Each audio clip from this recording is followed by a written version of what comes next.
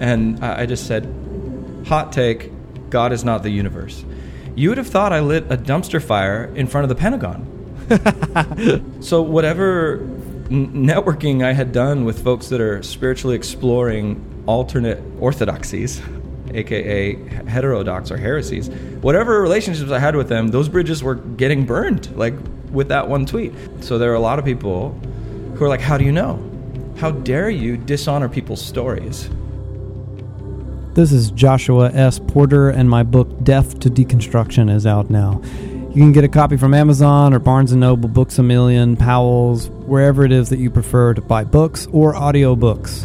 For the next few weeks, I am going even deeper into the waters of deconstruction by having conversations with people who, like me, have plenty of the great building blocks for a classic deconversion story: abandonment, misogyny, hypocrisy, racism, doubt, disillusionment, and failure. But all of them continue to follow Jesus, and I'm going to ask them why. Later in this series, we'll be hosting a Q&A session, so you can submit your questions at joshuasporter.com/question. Writing a book is hard, but publishing one is harder. If I can be sort of vulnerable for a moment, I don't really care about book royalties or followers, but I do care about what the books say and getting to write more of them. So whether or not things go well is sort of up to you. If you care about that sort of thing, here's a few ways that you can actually really help. First, buy Death to Deconstruction. That one's obvious.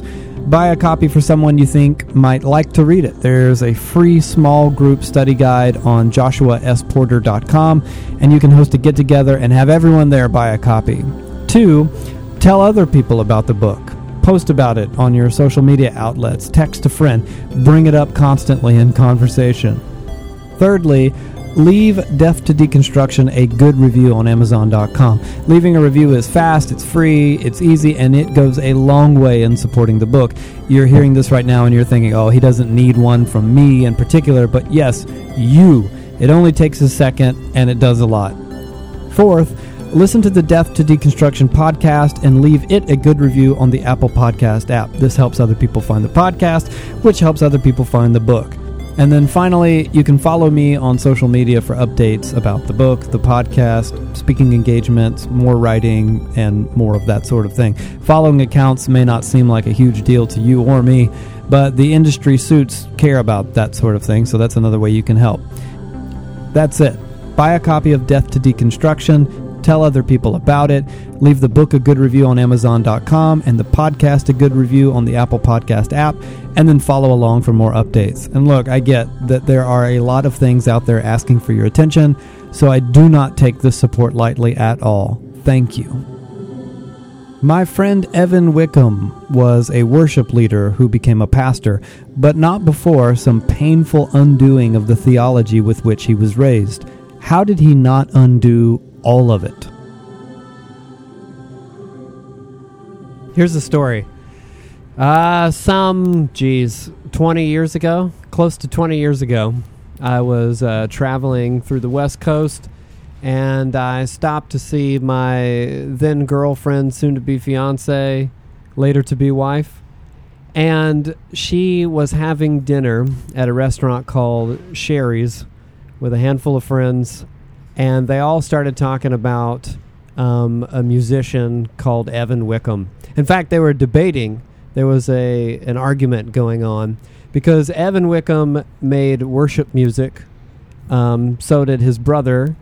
And together, they both came from, and you're going to correct me, I'm sure, but it seemed to me at the time, this is what I inferred from the conversation, they both seemed to come from the same church world from which my then girlfriend, soon-to-be fiance, later-to-be wife, and her friends came from, which was kind of the Calvary Chapel church world. Oh, yeah. And they all knew about Evan Wickham and his brother and their music, and they all had opinions about either one. I was completely lost. So on the ride home, someone played me an Evan Wickham song or a record or something. Someone put in Evan Wickham music, and I listened to it. And I remember saying, this is not a made-up story. I remember saying, like, wow, that guy sings real nice. That was my comment. Well, that means a lot coming from you. It's true. I really did say that. And then You don't blow smoke. Years go by. Yeah, I don't. I would have said, oh, man, that guy sings bad if that's what I thought. But I actually said that guy sings nice. A million years go by, and I was working in a church, and then Evan Wickham came to work at that church. Or someone told me before he got there, hey, Evan Wickham's going to come work at our church. And I says to myself, oh, that's that guy. I remember that. And then there he was in the flesh. And then across the years that followed, Evan and I went to seminary together, became friends, worked together in the same kind of network of churches before. He went to plant a different church. I went to plant a different church. But we've stayed in contact with one another, that kind of relationship where every now and then you see something or read something or hear something that makes you think of one person. And you're like, oh, I got to send this to Evan Wickham. And I'm assuming vice versa, because every now and then I get a random text from Evan that says, hey, this thing. Yeah, I had to find out after it sounds like you got a preview. I got a full-on review of Showbread after the fact. And oh, you did? I found out about your extensive legacy, and I have ever since been thoroughly impressed. I find Showbread fans almost every. I don't travel that much, but people seem to love you everywhere. Oh, wow. That's putting it generously, but there's not that many of them, but they're spread out across. Not everyone everywhere. Not everyone, but sure, yeah. There are naysayers. Yeah. The thing about Evan and I that I think made us kindred spirits was that, and I don't mean to characterize you, but when we were in school together, I think that we were both different kinds of button pushers in our classes that we took together, meaning That's that fair. I would often start arguments, and good-natured arguments, or I think rousing intellectual arguments, but they would often become heated, and usually with everyone being amicable and kind, and every now and then someone would get ticked, but most of the time I think things went really well. And Evan was the same way. In fact, it seemed to me that you would get a thought going in your head, and I could almost see the cartoon-like sprockets over your head, and he couldn't let it go until there was some kind of perceived resolution on his end. He'd be like, no, and pushing the issue, and people would be arguing back with him. And I thought, thank God for this guy, because now these classes will be interesting and I won't be the only one causing trouble. Oh, I have since regretted the way I have. I think I pushed too far in some of those moments. I mean, yeah, hogging time, trying to make things make sense in my own mind. I felt like most of the guys I felt now looking back, most of the guys and women in that cohort were like, come on, enough already. They might have been from time to time, I'm sure, with both of us, but I appreciated it. I think other people did too. But if you were to go backward in time, I don't know, like this would have been circa 2005 that I first heard about Evan Wickham and the fact that he's a dude who makes worship music. Obviously, you weren't just that, but Where'd you come from? What the heck? How did you become this dude who at one point was being described to strangers as the guy who makes worship music to Calvary Chapel fans, to the guy who is a seminarian, a pastor, a church planter? How'd you do that? Good. So yes, you are correct that it seems your wife and myself and my wife and my brother, we all came from the same Calvary Chapel cloth. And honestly, I haven't been appreciative of that over the decades since kind of expanding my ecumenical palette. But I feel like now I've never been more thankful for the simplicity of my upbringing. Calvary Chapel came out of the Foursquare movement, which was, kind of a non-denominationally feeling denomination, Pentecostal, loving the Word, loving the Holy Spirit. But Calvary Chapel was a uniquely independent breed that shot out of the Foursquare movement by virtue of Chuck Smith and his autonomy. His fiery, independent spirit was like, no, I want to plant a church based on the Bible or whatever. Yep. And he did. But it brought a lot of that Foursquare potency with him, and a lot of that included a specific kind of modern eschatology that involved a rapture of the church where the faithful blip out of observable existence. And that was the hope that I grew up with. In Calvary Chapel, kind of everything we're leading forward to is this moment when Jesus evacuates his people. And, you know, I've heard, you know, theologians say for years, your view of the future shapes your life in the present profoundly. And I've just become convinced that if your view of the future involves you getting evacuated before everyone else experiences pain, then your concern for people experiencing pain is severely attenuated. It's a lot less. And your ability to empathize with the culture around you and feel like you're a part of it. We're actually made for this earth. We are earthlings. That very Christian anthropology, this is what we are. We are humans made to be on earth, living with the Creator who created us for creation. That was distant from me growing up. And in my 20s, I started to feel like, oh, that's not supposed to be distant. And I remember distinctly, I was leading worship at a Calvary Chapel where I was on staff in San Diego. This is got to be 16, 17 years ago. And maybe less, maybe 12. And Ken Ham, good old Ken Ham, was preaching that day at our church. And I love his spunk, his passion, his spirit. He did say something that didn't sit well with me at the time. And he was speaking to a church of a lot of young, educated folks who go to San Diego State University, UCSD, Point Loma Nazarene, where they're learning about creation. They're learning about science and learning about how God is inextricably involved with creation. He's not creation, but he's involved with creation. And he's given us our faculties to do science as worship. And Ken Ham said this thing to a room with many scientists that were in it. And I felt for them in this moment when he said, you can be a Christian and believe in evolution. You'll just be a Christian with an authority issue. Wow. And he said it basically taking with his right hand what he just gave with his left, Yeah. Basing his young earth creationism in biblical authority rather than an interpretive decision. And I was just like, something broke inside of me at that moment. And I'm like, man, I grew up with this very specific interpretation of creation. And then this very specific eschatological vision of where everything is going. It's all going, creation is going to be blown up. And caring about it doesn't feel as central to the Christian project. And those two bookends, both creation and the devastation of creation, those two things were like bookends that were squeezing me out of my family, I felt like. And but I knew at that point, I had another friend at that time who was writing songs. You mentioned worship music and all of that. I was part of a Christian, kind of a record label publishing company that would write songs that people sing in church.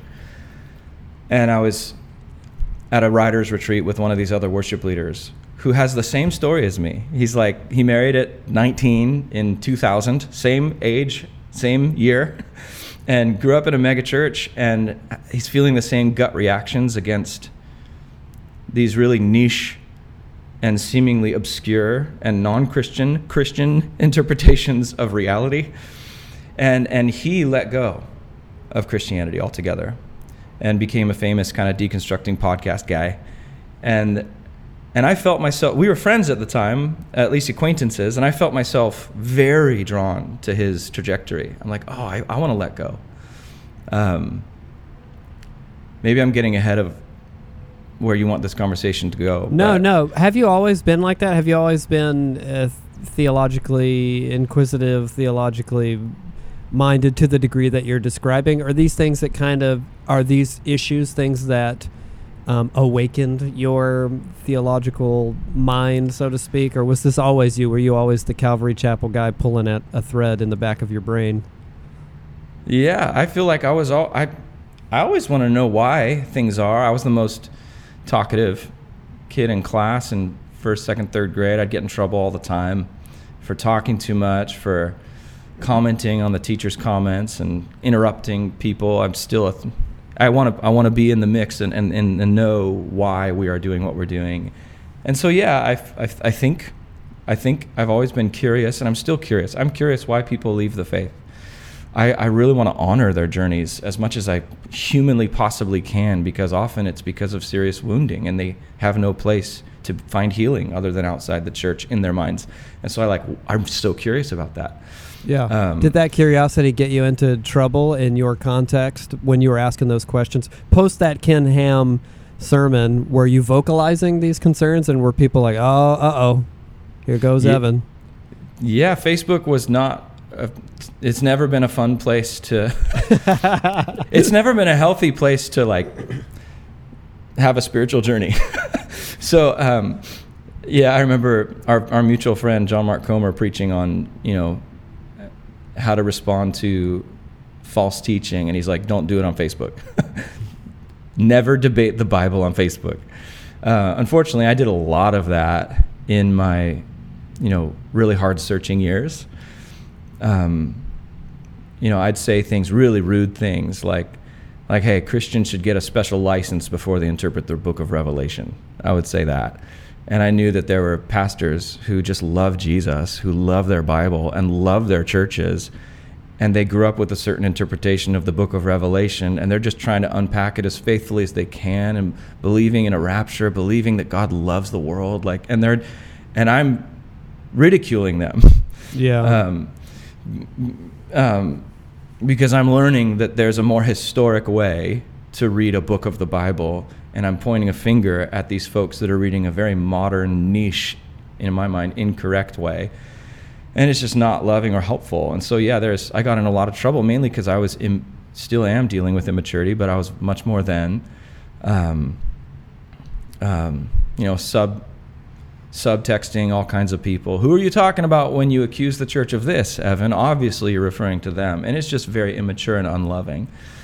So, yeah, that's the answer to that question. And I'm assuming that your constituency on social media is likely made up of fans of your music, people that you are in the same kind of world, like my wife and her friends that are aware of you from this career that you've had as a musician and also a Christian musician, famous Christian. Yeah, so, people just loved worshiping God, and they appreciated my simple devotional songs to Jesus. My most circulated song was just, Hallelujah, Jesus. Hallelujah, Jesus. You're an everlasting God. Beautiful you are. Like, what church from any age would not jump in on that lyric? That's just simple. And I was... in people's minds, they're like, what's happening to Evan? He's overcomplicating it. Much learning has driven Evan mad, which I was quick to remind them, that quote is from a pagan Roman ruler who was wrong about Jesus. But even that was unloving, to remind them of that. Much learning had driven me arrogant is reality, because knowledge puffs up, love builds up, but knowledge puffs up. So I had to move to Portland. That's the end of the story. Yep, you had to go where the progressives and the liberals were and fully give yourself into I had to go where like guys like you were, and John Mark and Gary Brashears mainly, because I needed to submit to a community that could speak to me when I was venting my daddy issues, is what I was doing. Yeah. So that's what I needed.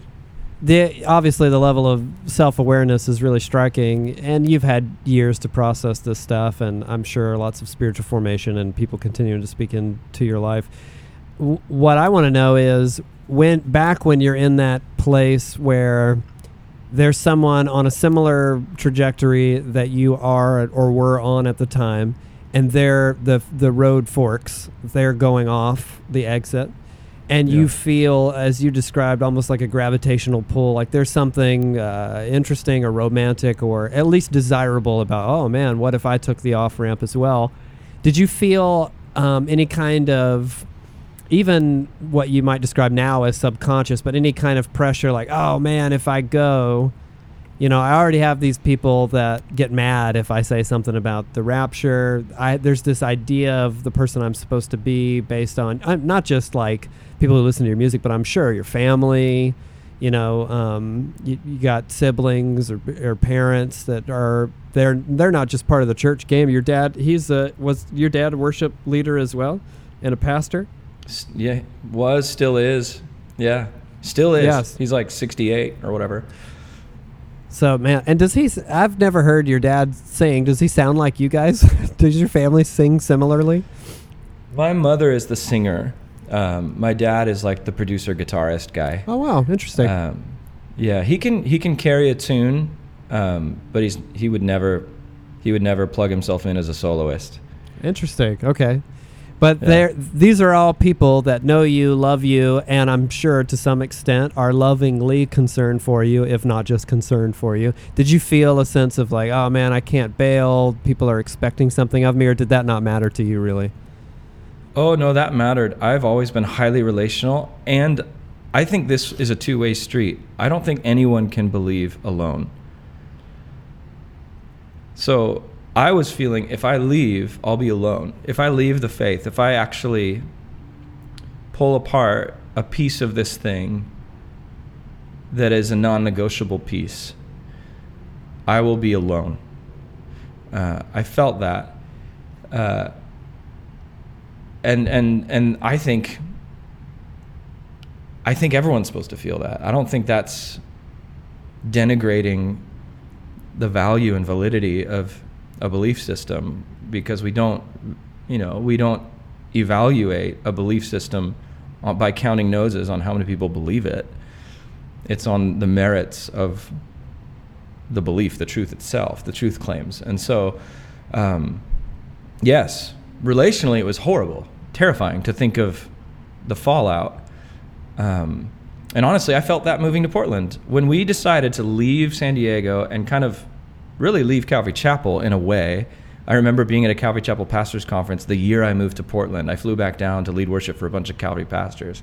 And the first thing a couple of them asked me at the coffee shop was like, hey, Evan, why'd you leave Calvary? And I'm like, I didn't know I did. I literally moved my house address to go on staff at another non-denominational church where there's a lot of Calvary I don't even know if X is it, former people that were on staff at Calvary's that are on staff at Solid Rock, West Side. And so I don't know what I did. I don't think I left. What does it mean to leave a place that doesn't even have a formal membership? So, so that was hard for me. Like, there's this idea of, he's hopping the tracks and he's other, and I didn't want to feel that. Even just moving to Portland, I remember sitting with Bob Goff, who's like the happiest guy in the world, talking through this very thing. It was the year I'm considering moving to Portland. And he's like, Evan, just go for it. If anyone asks, don't worry. Just say, Jesus has something to show you on the other side of the tracks. Jesus is there too. And so that gave me peace.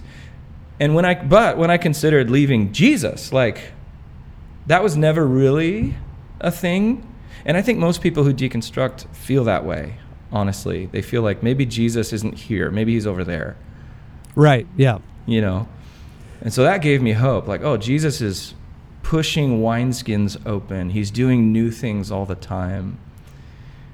But there was this sense in me that I think Jesus doesn't give up on his family either.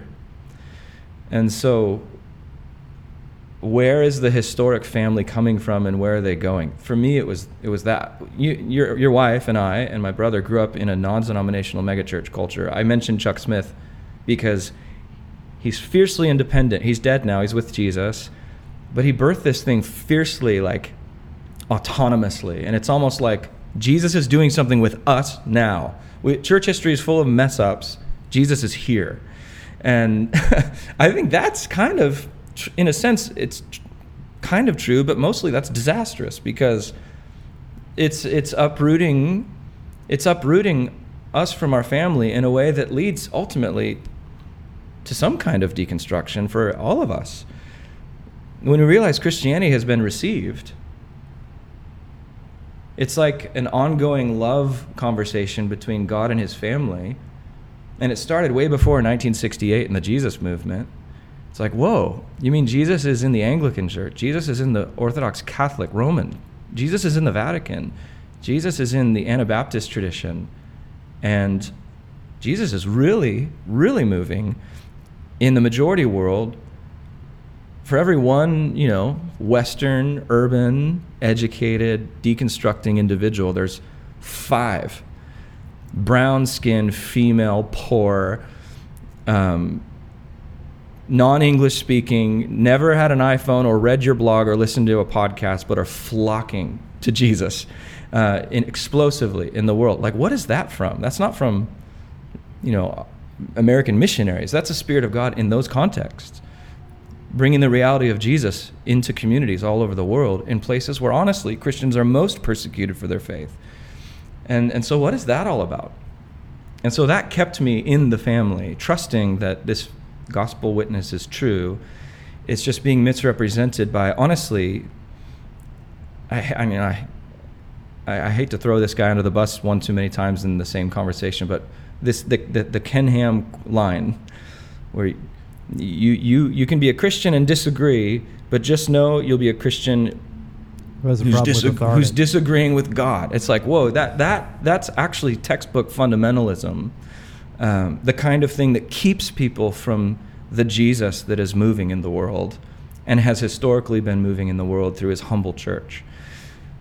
So I had to jump the tracks. I had to go to Portland to be a part of a new community to me that I could submit to and respect, that was Orthodox, because I do believe we can't believe alone. No one can believe alone, which is why the guys who fork, you mentioned the folks who fork off, we're questioning authority, we're questioning the Bible, we're questioning Christianity, but there's this decisive moment when some folks I know have chosen to leave the faith or leave orthodoxy. And I think it's really hard to leave orthodoxy unless you want to. You know what I mean? Yeah. If you want to, you will. If you want to. Yeah. Yeah, I like the way that you put it too. I think it's really astute to mention that, you and I together probably have a combined experience that covers conversations with a lot of different people who are deconstructing or have deconstructed or have been through the process and come out one side or the other. We're still only 2 guys with our own narrow experiences.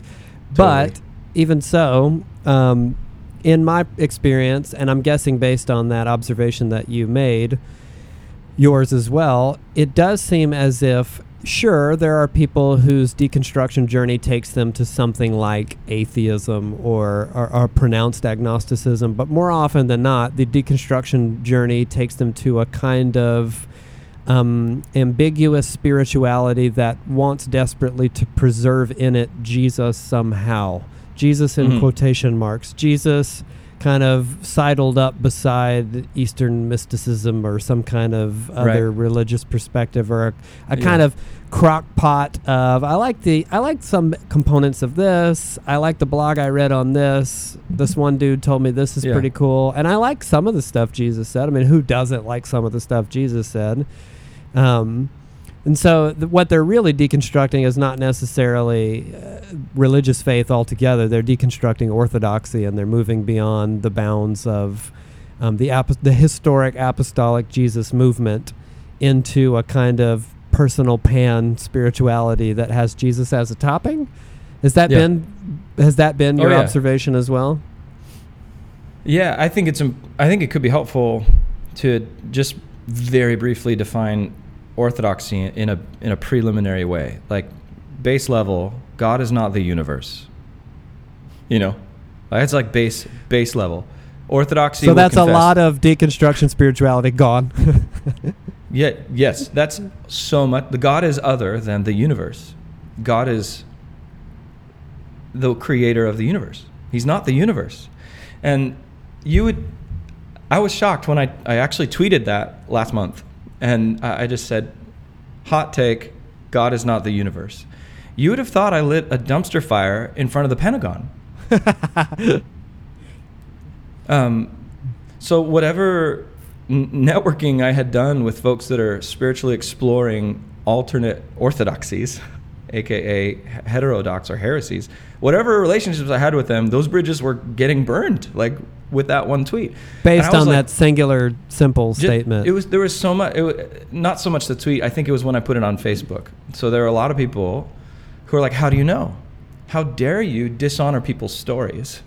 I'm like, what in the world? People's stories. Yeah, because that has been, according to one deconstructing podcaster who responded to that Facebook message, seeing God as synonymous with the universe has provided healing for many who received orthodoxy as part of their church that hurt them. And my gosh, I never want to minimize church hurt ever. Like, as a pastor, in the wake of the failure porn podcast that is Rise and Fall of Mars Hill, I never want to be a place that makes people feel unheard or mistreated. So I want to give voice to those who've experienced church hurt. And I'm sure you've experienced church hurt yourself. You've grown up in the church. You've been through it. Surely you have your own trauma from church and growing up in a Christian family. I think I would say all my hurt has come from the church. I've lived in it all my life. My whole community has been in the church. But I will at the same time say that my hurt pales in comparison to the stories I hear from many who are struggling to find a home in the church. So I always want to validate that, truly. At the same time, God is not the universe. Yeah, you'd think this is a given. I want to say both and. I want to be a church that's both and. Not an either or spirit, but a both and spirit. That's my main thing that I see, my main concern with folks that continue so far down the progressive path that they end up in theological liberalism is they become it seems to be a very either or mindset. Like, God is so mysterious. God cannot be described with language. God cannot be a person. God cannot be anything other than the universe. I'm like, whoa. Yes, God cannot be adequately expressed with human language. That's an ancient doctrine called his ineffability. We cannot he's not adequately summed up with a masculine pronoun he, 100%. And yet, we have language for him. He cannot be adequately summed up, and yet we have language. So both are true, both. And the same thing, like, Jesus is, the most God-conscious human that's ever lived. Jesus is the embodiment of virtue and his way of justice and his dismantling of sexist, patriarchal norms and all of that. Absolutely. Yes. And Jesus possessed the two natures of both fully God and fully human, both. Like, yes. And he's the begotten of the Father, second person of the Trinity. Both are true. What I see deconstruction leading to when it looks in the progressive Christianity form, all the way down that slope into legit theological liberalism, which is this 200-year-old movement in the church, is this really like tight either or binary. Like, God has to be indescribable, therefore non-existent, or he's evil or something. But Jesus has to be this human who would just be pure love and acceptance, or he's non-existent. But he's both fully human and fully empathetic, and the God that is confessed by our family for 2,000 years. Both are true. I want both. Like, I almost see, that theological liberalism as being a new fundamentalism of its own. And I'm like, let's not be so binary with it.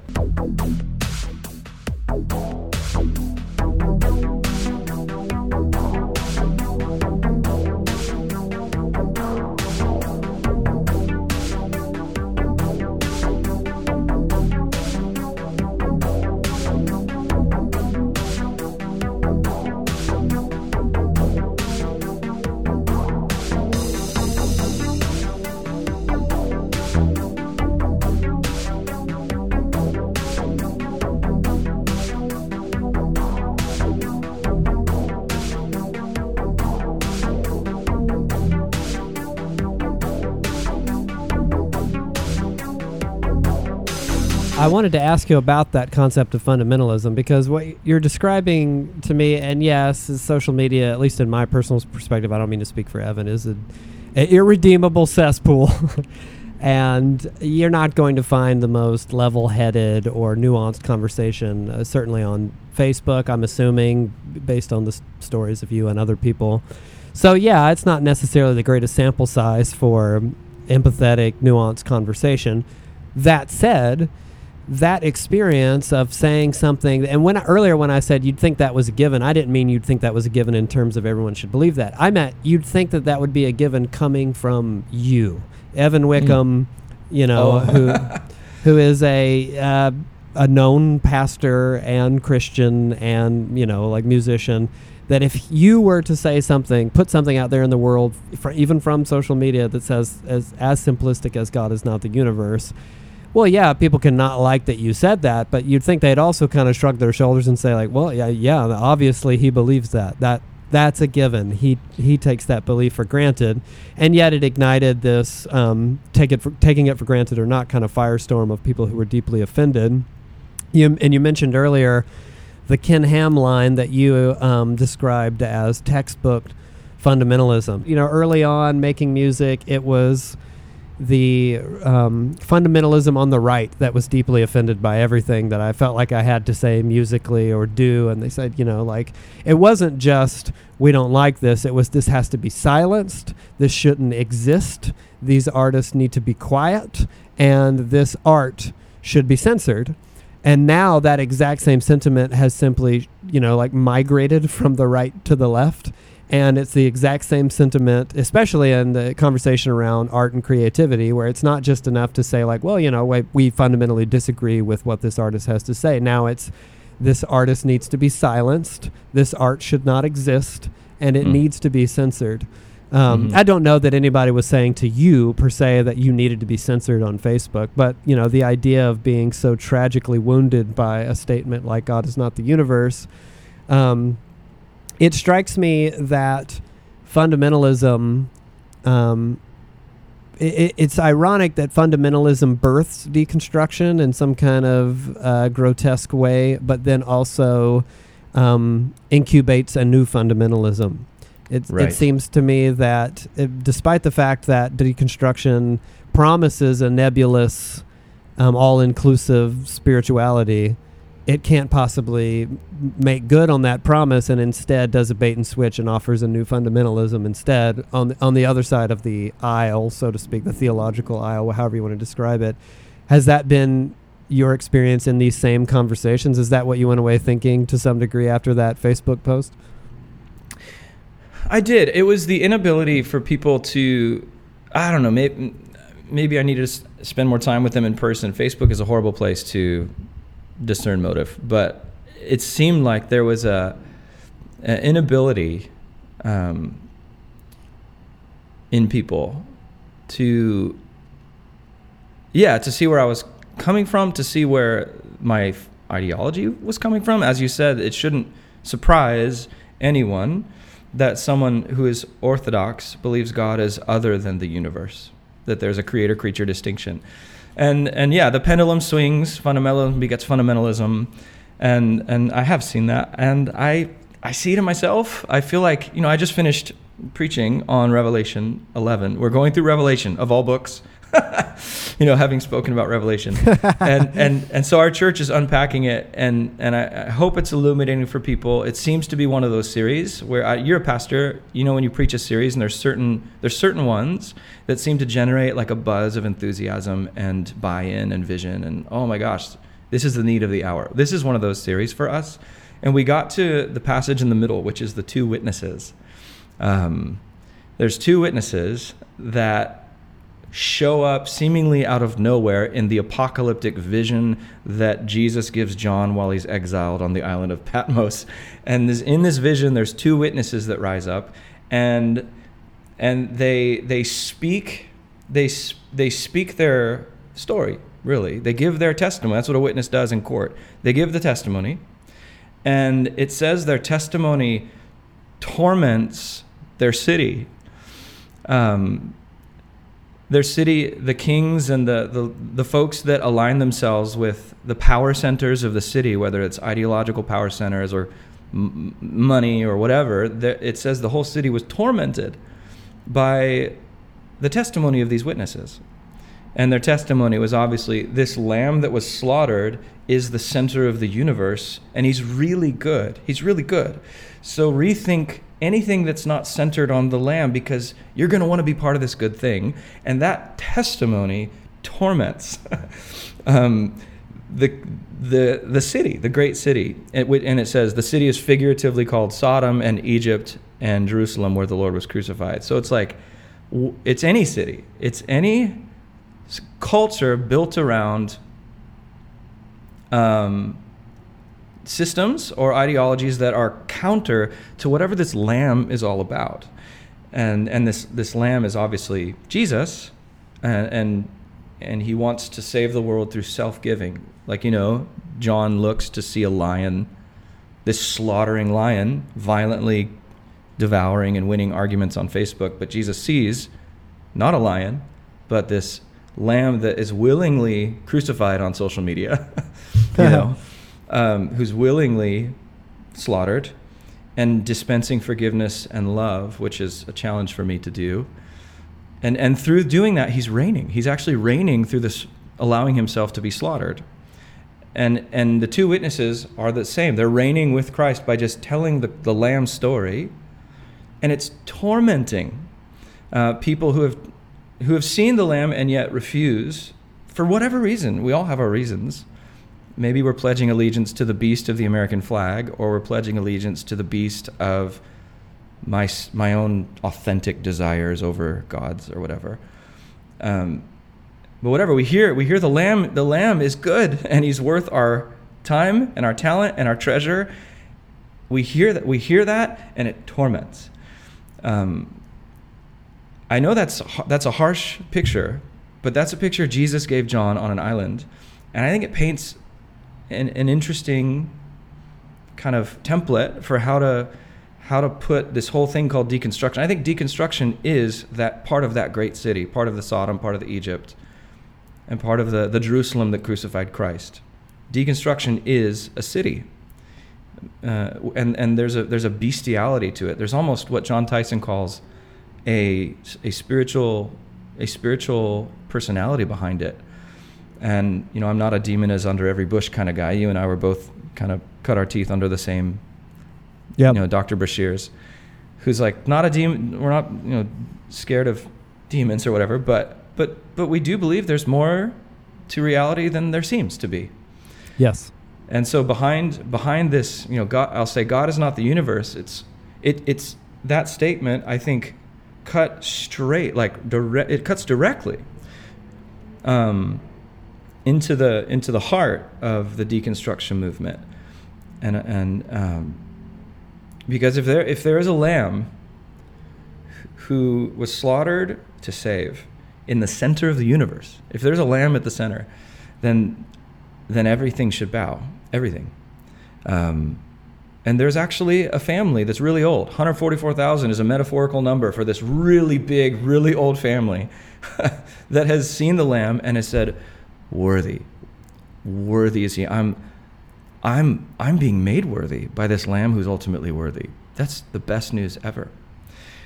And so we confess with this family. I don't believe alone. I believe with 144,000. I believe with this giant number of saints, brothers and sisters, that nothing is the center of the universe. Not me or America or Trump or Biden. I mean, nothing is the center except this lamb.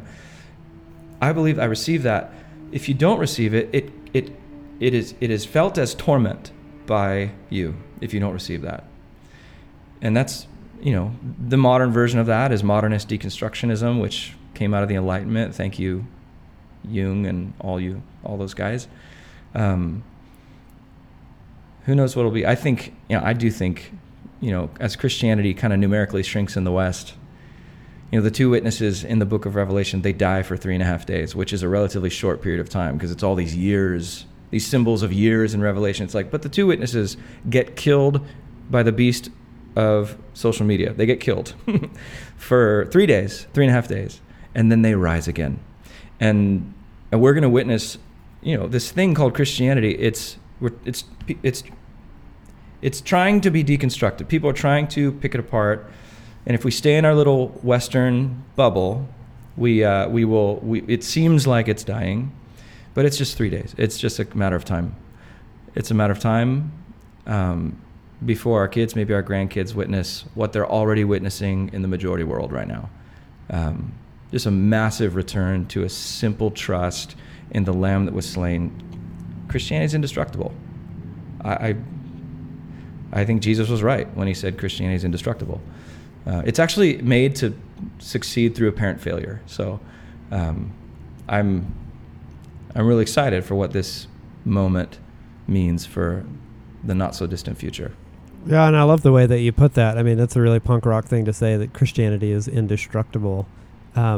If you were to have a conversation with that self all those years prior that was on that journey of maybe not deconstructing proper, but was at least flirting with deconstruction, that was intrigued. There was a siren song and you heard it, and you were looking at the off-ramp and you felt that pull. There's innumerable people that have heard the song, taken the ramp, are hearing the song now, or are aware of, they have people in their lives in that same, Christianity, the movement, the size of the movement, even just in our little corners of the Western world, there's no one hearing this that doesn't know someone who has or is deconstructing, if it's not them themselves. What do you think it was? I know that you could give me an incredible essay-like answer, but what do you think it was in the simplest terms that made you turn back to the way and go, I'm not taking the off ramp, and then you continued to make that decision again and again many times over the years, and here you are with all this perspective, looking back on years of what you would describe as, I'm sure there was immaturity and there was spiritual formation to be done, but you're still part of that family, that enormous family, and you're saying Christianity is indestructible. What would you say to that version of yourself, that this is the thing, or a part of the thing that keeps you there? What would you say to the person looking at the off-ramp? Yeah, well, I would quickly add to that Christianity is indestructible sentiment that it could absolutely die in a certain area. The two witnesses died. They were dead. Like, Christianity in America maybe should die in an apparent way. Like, in a visible way, it could very much cease to exist by any metric. The churches Jesus gave that vision to in Turkey, they're not there anymore, So when I say Christianity is indestructible, I mean the global movement of absolutely. the family. So that's important. So right now, it makes sense to take the off-ramp in America. The way evangelicalism has misrepresented Jesus, the way evangelical, the name itself has engendered so much political hostility, is well-deserved because of its worship of the beast. Even the American evangelical church worshiping power, partnering with political power players in the 80s and 90s, like the Jerry Falwell seniors, and then Dobson, Reagan, the whole moral majority thing, and then people start reading their Bible through the lens of republicanism. That needs to die, absolutely, in order for the real thing to rise, and it will. It will. I think the right stuff should be deconstructed, and I think it takes a community to deconstruct well. That's my short answer. It takes a community to deconstruct well, and that line I got from A.J. Swoboda. And I also knew you can't believe alone. If I wanted to be an atheist, there's an easier way to become an atheist, and it's to believe along with atheists. If I want to be a Buddhist, there's an easy way to become one. You believe along with Buddhists. That's just how humans work. We speak disparagingly of herd mentality, but we can't escape it. So that also means we can't judge a belief system based on how many people believe it around us. We have to judge it based on the merits of the belief sets themselves. And, having done the hard work of exploring Christianity itself, I don't think I need to explore every other ideology out there to know Christianity is true. I just need to know why Christianity is what it is for myself, along with the community. And for me, that was enough. You can't believe alone. You can't believe alone. You can't believe anything alone. So whatever you decide to believe together with other believers, the next step is to, I would say, test it against reality. And as best I could, Christianity passes every reality test with flying colors. So I remember going to Saudi Arabia, and it occurred to me, walking through the streets of Dammam in my white Saudi robe and my big beard, people thought I was a Syrian. And they're like, Islam is good, Allahu Akbar, yes? And I'm like, oh yeah, good to meet you, I'll take some. Well, I was in the shops, and they thought I was just a Muslim tourist from the West. And I remember thinking, if my parents were not white Christian hippies, but brown Wahhabi Muslims, I would 100% be a Muslim today, right now, if I was here in Saudi. And that just occurred to me, 100%. And my second thought was, your place of origin has no bearing on whether your belief set is true. Period. That's not what. So in that moment, I was no longer afraid or ashamed of the fact that I was raised by Christians, grew up with Christians, because that has no bearing on whether it's true or false. So that's kind of a meandering way of answering the question very directly. You can't believe alone. So I believed with believers. It takes a community to deconstruct well. And I love Brian Zahn's analogy of a house. And his, I don't know if you're going to interview him for this. He's amazing. But my eschatology, if my house is my Christianity, my theology, my eschatology wing, the study of the last times, that had to be decimated and rebuilt. And my creation and origin wing, that one had to be severely renovated. My Christology room, it didn't change much. I think it got better furniture, but none of the walls had to be blown out. And I did that with the community. I did it with the community, and I'm still doing it. I'm still renovating, learning, staying curious. I'm Joshua S. Porter, and my book, Death to Deconstruction, is out now. Next week, I'll be talking to my friend Stephen Christian about the breakdown of the American Christian music machine. I mean, early on, we were out of the Christian scene. I just, I think for me, going to the Dove Awards and the CMAs right away, or Christian music, some GMAs or something like that, and we walked around, and it was gnarly, Josh. It just felt like, oh my gosh, these people are selling Jesus. If you want to give me a hand with this whole author and book thing, there's a few ways that you can really help. 1, buy a copy of Death to Deconstruction. 2, tell other people about it by posting it on your social media outlets. 3, leave the book a good review on Amazon.com. 4, follow along with the Death to Deconstruction podcast and leave it a good review on the Apple Podcast app. And finally, follow along on social media for more updates. If you have any questions for our upcoming Q&A episode, you can leave them at joshuasporter.com/question.